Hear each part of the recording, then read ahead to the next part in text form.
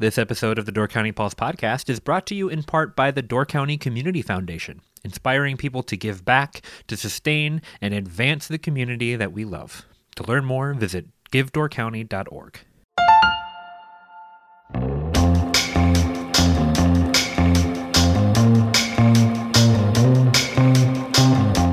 Hello and welcome to the Door County Pulse podcast. I'm Andrew Clyden, and I'm joined once again by another dog. If you listen to our episode on Wednesday with Dave, you'll know that Oxford joined us for that. And today we have Miles and Willa in the podcast studio. Now, Willa, you have some big shoes to fill. Oxford was very polite and quiet. We'll see how you do, but don't hesitate to add your opinion into the episode as you see fit. If you've got something that we're missing or that we're not touching on, you can let us know as well. I think Willa would mainly like to talk about the fact that her dad has not taken her on any walks yet today, so we might hear some yelping. Well, there's a good reason for that. It's a conversation that I had with Dave as well as he was trying to exhaust Oxford in the office yesterday by passing the ball around because it's just been too cold. It's been too cold outside. If you pick up the Pulse and you read my intro to the A&E section this week, I kind of reminisce about how not even 2 weeks ago, I would stand in my doorway and think, I don't need a coat today. I'm just running an errand, I'll be fine. But that's not the case anymore because it is very, very cold. And I have some questions about the cold.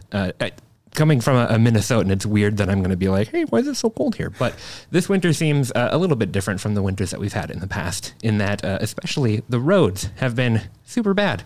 I don't know if you've been driving around much, Miles, but it has not been great. And it seems like they were bad right away, and they didn't get any better, and then they got worse today. So what do you think's going on out there? Well, one of the things you have to understand is like that you have the county highway department. You only have so many hours and so much salt and so much sand to throw down on the roads, and you don't want to like dump all of it on every road. And so you kind of normally when they clear after a big snowfall, within a couple days you get a little bit warmer day, and then you have some of that snow on the roads just melts. So in this case, it hasn't melted. It's been freezing ever since, but it still doesn't make a heck of a lot of sense to go and blanket every road with salt or sand to try and melt it artificially. So you end up with this snowpack, and I'm used to that up here, off the main roads all the time. Even now, though, you see some of that snowpack on the highways, that's a little bit strange. But yeah, I think it's just largely a factor of just how cold it's been and sitting around zero for what's it been about 7, 8, 9 days now. Right. You can hear that Willa definitely agrees. Yes, Willa. She wants to go outside. She doesn't care how cold it is. Willa does not care how cold it is. She likes to go on like long winter runs, or she'll run with me alongside my fat bike out on the ice even for 7, 8 miles. But the one thing that does happen when it's this cold is it gets to her paws a lot faster. Right. So that makes it harder to take your dog for walks, and the little puppy paw things just do not stay on her feet. So yeah, sometimes the booties will work and sometimes they won't. It just depends on the dog and how they like them. I definitely noticed the roads because my car on every normal day, my traction control is totally fine. But every time it snows, my car's like, hey, you got to service your traction control. And I'm like, it was fine yesterday. Why is it breaking now when I need it? So driving has been a lot of fun the last couple of days. But since it's been so cold, and I know that there's not, a ton going on anyway, but have you been able to find ways to get out and to still kind of have some fun? What does the cold weather actually allow for? Well, I mean, this is something I learned in the last few years. Part of it is like matriculating your way out of abject poverty and having like money to spend on good winter gear. But growing up, like I always thought winters were just so brutal, and they can be. And even in my 20s, I thought I hated the winter, and I've become one of those guys who like loves the winter up here because we get everything. And as somebody who's never come close to owning shorefront property, like you kind of get it all now because you can walk along the shore and on the ice, and most of those homeowners aren't there. Yeah, it's not like sitting on the sand beach at happy hour, but sitting out on the snow at happy hour and having a drink on the shoreline I still like it. But it's all about like having good boots, like a fisherman a couple of years ago, James Larson, who was on our podcast once. I was like, how do you do this all the time? You go out every morning and hunt and fish, and how can you stand it when it's this cold? He's like, you got to get the right set of bibs, man. And so then he gave me a clinic on bib overalls, and I got upset, and I'm like, oh yeah, this is the game changer. This is how all these guys work on power lines and go ice fishing and do all this outdoor like manual labor when it's freezing like this.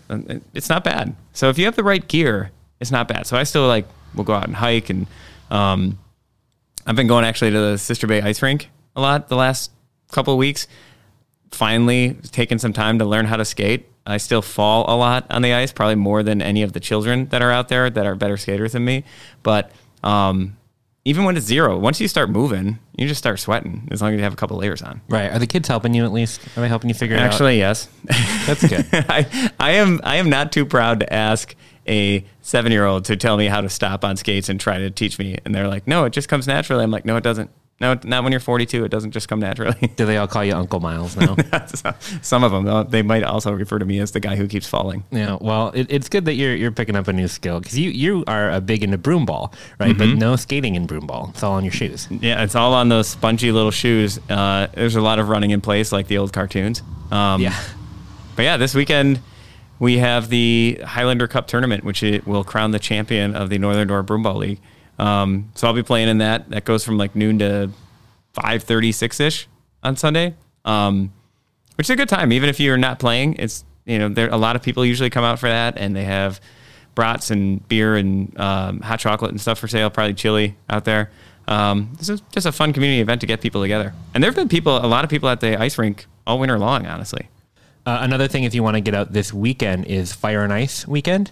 And it's a little bit different this year, but they are still doing the snow and ice carving out in Sturgeon Bay. So you can walk around and you can see those. They're also doing a virtual gala. You can get, I don't know if tickets are still available today, but they're on doorcountytickets.com. There may still be enough time to get them. It's a virtual gala, but it will get you dinner from Scaturos and dessert.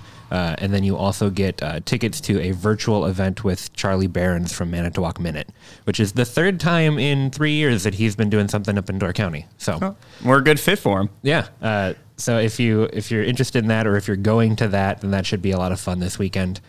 Anything else just for what's going on around in the county? Well, we jump into you mentioned Fire and Ice, and I went down there last year. It was kind of one of the last events with like substantial gatherings that I was at. I mean, we did the pond hockey tournament one weekend, and the next weekend was Fire and Ice. And I was down there at the time. Mike Gallagher was visiting the shipyard, so I had gotten a chance to walk around and see the winter fleet in the heart of winter, which was pretty cool. But then afterwards, just walked around Sturgeon Bay a little bit, checked out Fire and Ice. And, even though you can't do some of the things you might otherwise do at a festival like that, the carvers and the snow carvers and the sculptures are actually really cool to see, especially if you got some kids walking around and young kids, they really get a kick out of it. Yeah, I agree. I like the events that go down in Sturgeon Bay. There's the auction that they do with the park benches as well, with the custom painted park benches. And a couple of years ago, there was one. It was a character from Dragon Ball Z, but painted up like a Packer. And I was like, this is just for me. Like, nobody else knows what this is but me and the artist. And it felt really special. And you know what? If you haven't been down there in a while, especially from Northern Door, it's kind of cool to see what's happening there with their new signage and stuff that they've put around the city and the wayfinding signage. And I think, Pam Seiler and Carly and the crew down there have done a great job with the Sturgeon Bay Visitor Center of incorporating some of that stuff.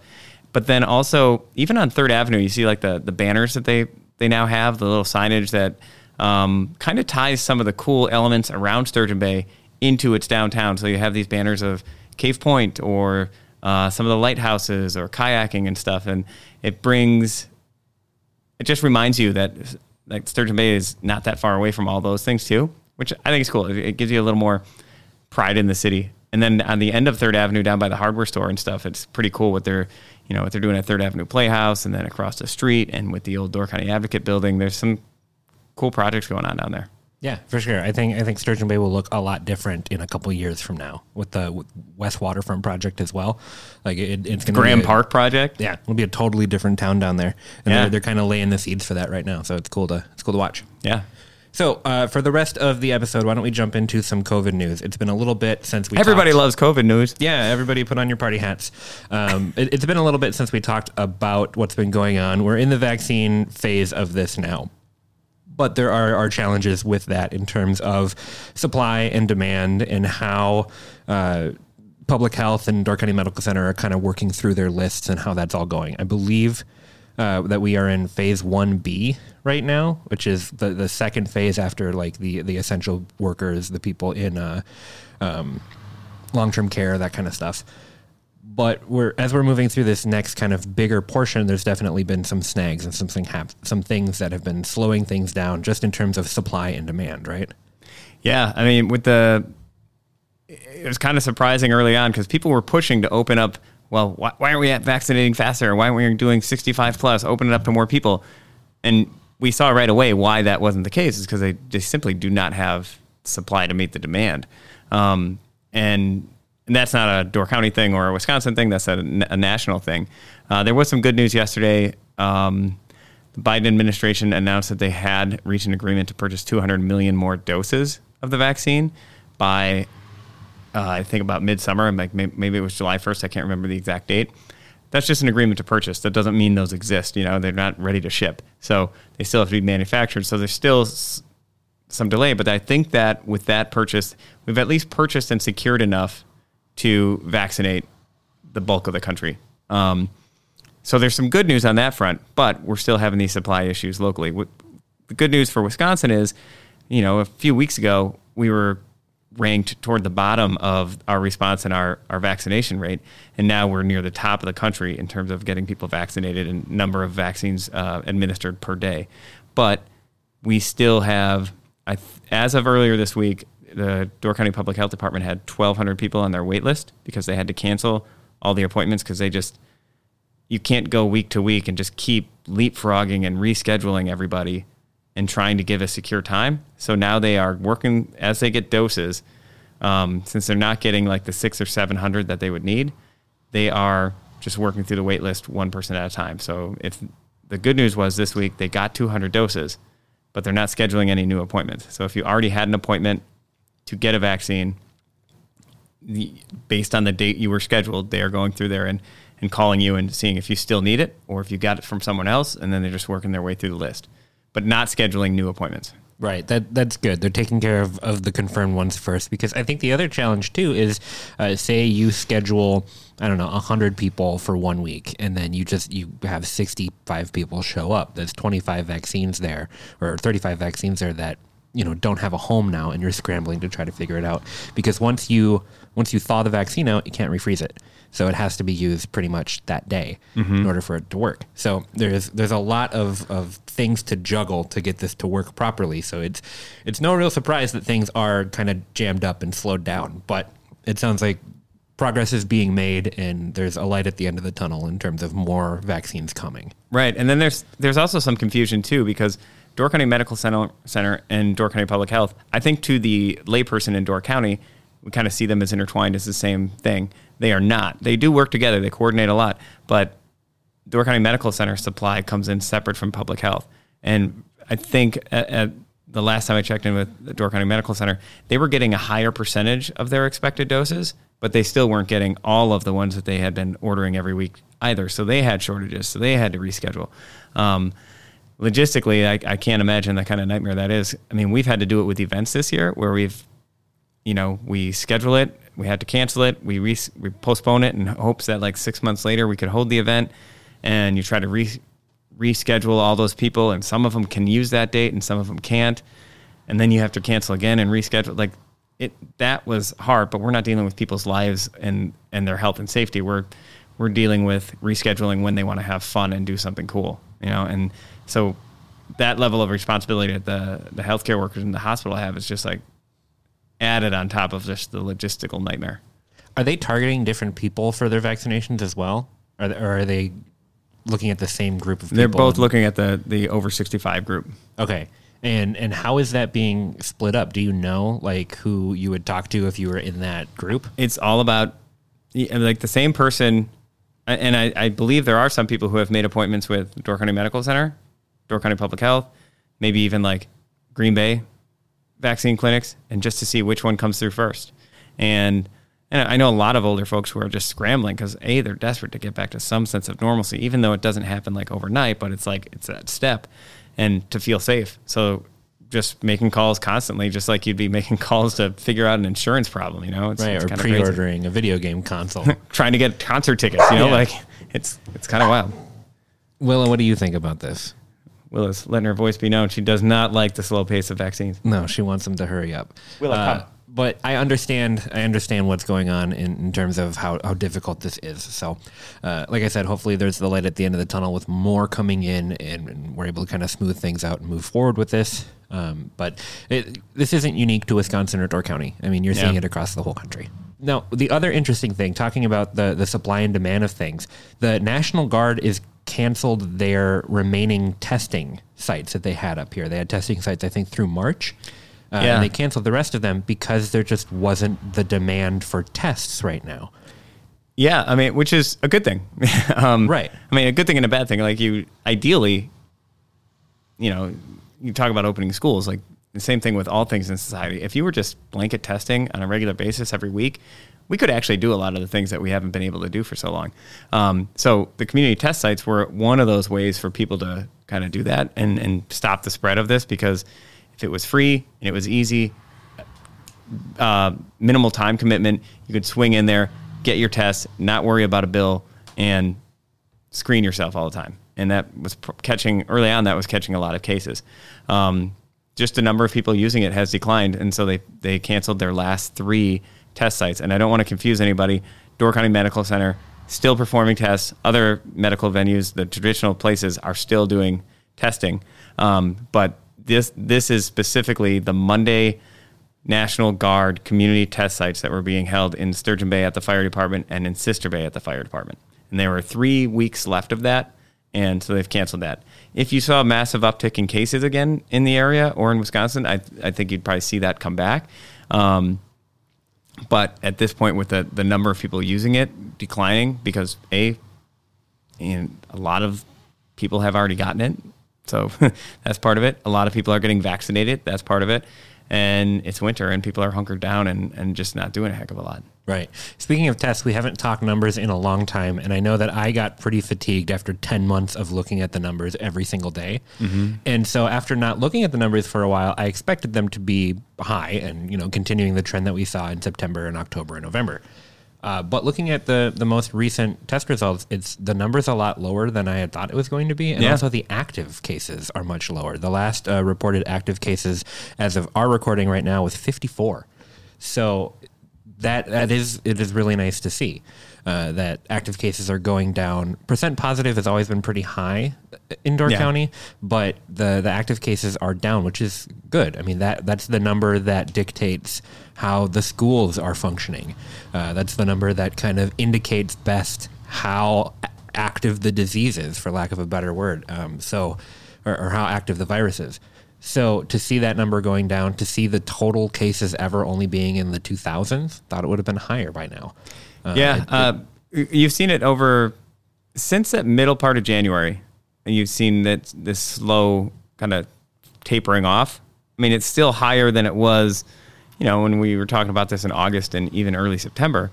But now we're down to a point where we're seeing, many days just single digit new cases, which is great to see after those many, many days of very high numbers. By the way, I don't mean to just kind of throw this at you without talking about it beforehand, but Steve Gritzmacher put together a sales tax analysis. Did you get a chance to read that? Yeah. What were your takeaways from that? Because I thought it was really interesting. Now, he breaks it down by month and compares it to 2019, but there's also the caveat there that not everything is reported the month that it happens. Some businesses can report quarterly, that kind of thing. But I think that there are some interesting takeaways there. And I particularly was looking at the correlation between the amount of money that was spent in the county and when we had our big breakout of cases as well. Did you see that same correlation, or was that me reading into it? I didn't look at that so much. I just kind of was looking at the overall takeaways, where essentially that set the groundwork for the listeners who didn't see that. Like, sales tax returns were up in Door County for the year that was, which is pretty stunning. on its Right. face. And we know that room tax returns were down, but not down at the level we expected them to be, I think. And it's not finalized yet because you always have late returns and some late reporting, but I believe it's right around 8% down from the year before. So we made up a lot of ground, and I've talked to some motels who are having pretty solid winters, and that does not mean they're slamming busy, but it means a motel or a hotel or an inn that might have 4 people on a weekend has 6 or 7, or that has 10 has 15 or 20. So you're still seeing people trying to get away to Door County. But the thing I thought of, and this correlates with what I heard from a lot of people in sort of like the hardware industry, is there was a drop in the food returns. There's a drop in the lodging returns from a sales tax perspective.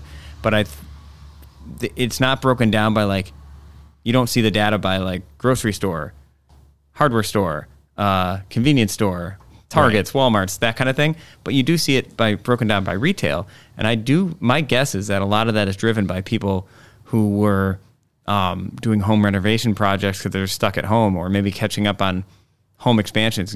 Construction was, if you talk to anyone in the trades, they've been super busy for this last year. So I think that might lead to some bigger ticket items, which has a bigger impact on sales tax returns. Yeah, could be even people trying to put together a home office to work from home, buying furniture, buying computers, that kind of stuff. I pulled up the numbers here, and the thing that I found that was interesting was January, February, March, April were all better in 2020 than they were in 2019. But the summer months, May, June, July, August, all less than they were in 2019, which I don't know if I would have thought that going through those months and seeing how many people were up here, right? Yeah. But then September, this is where my big correlation came in. September was far and away our biggest month of the year, and it dwarfed the previous year by quite a bit. And that's also when we saw our big case outbreak. So my question was then, like, did we see just a ton more people here in September, and was that a part of it? Or, is some of that going back to, like, does the data suggest that it was more like parties and weddings and funerals and those types of things happening in September that caused the outbreak? And do they have a sales tax component to them as well? That's some stuff those are good questions. I wouldn't feel confident attributing it to anything in any sort of solid way. But your point about weddings we know weddings picked up in August and September.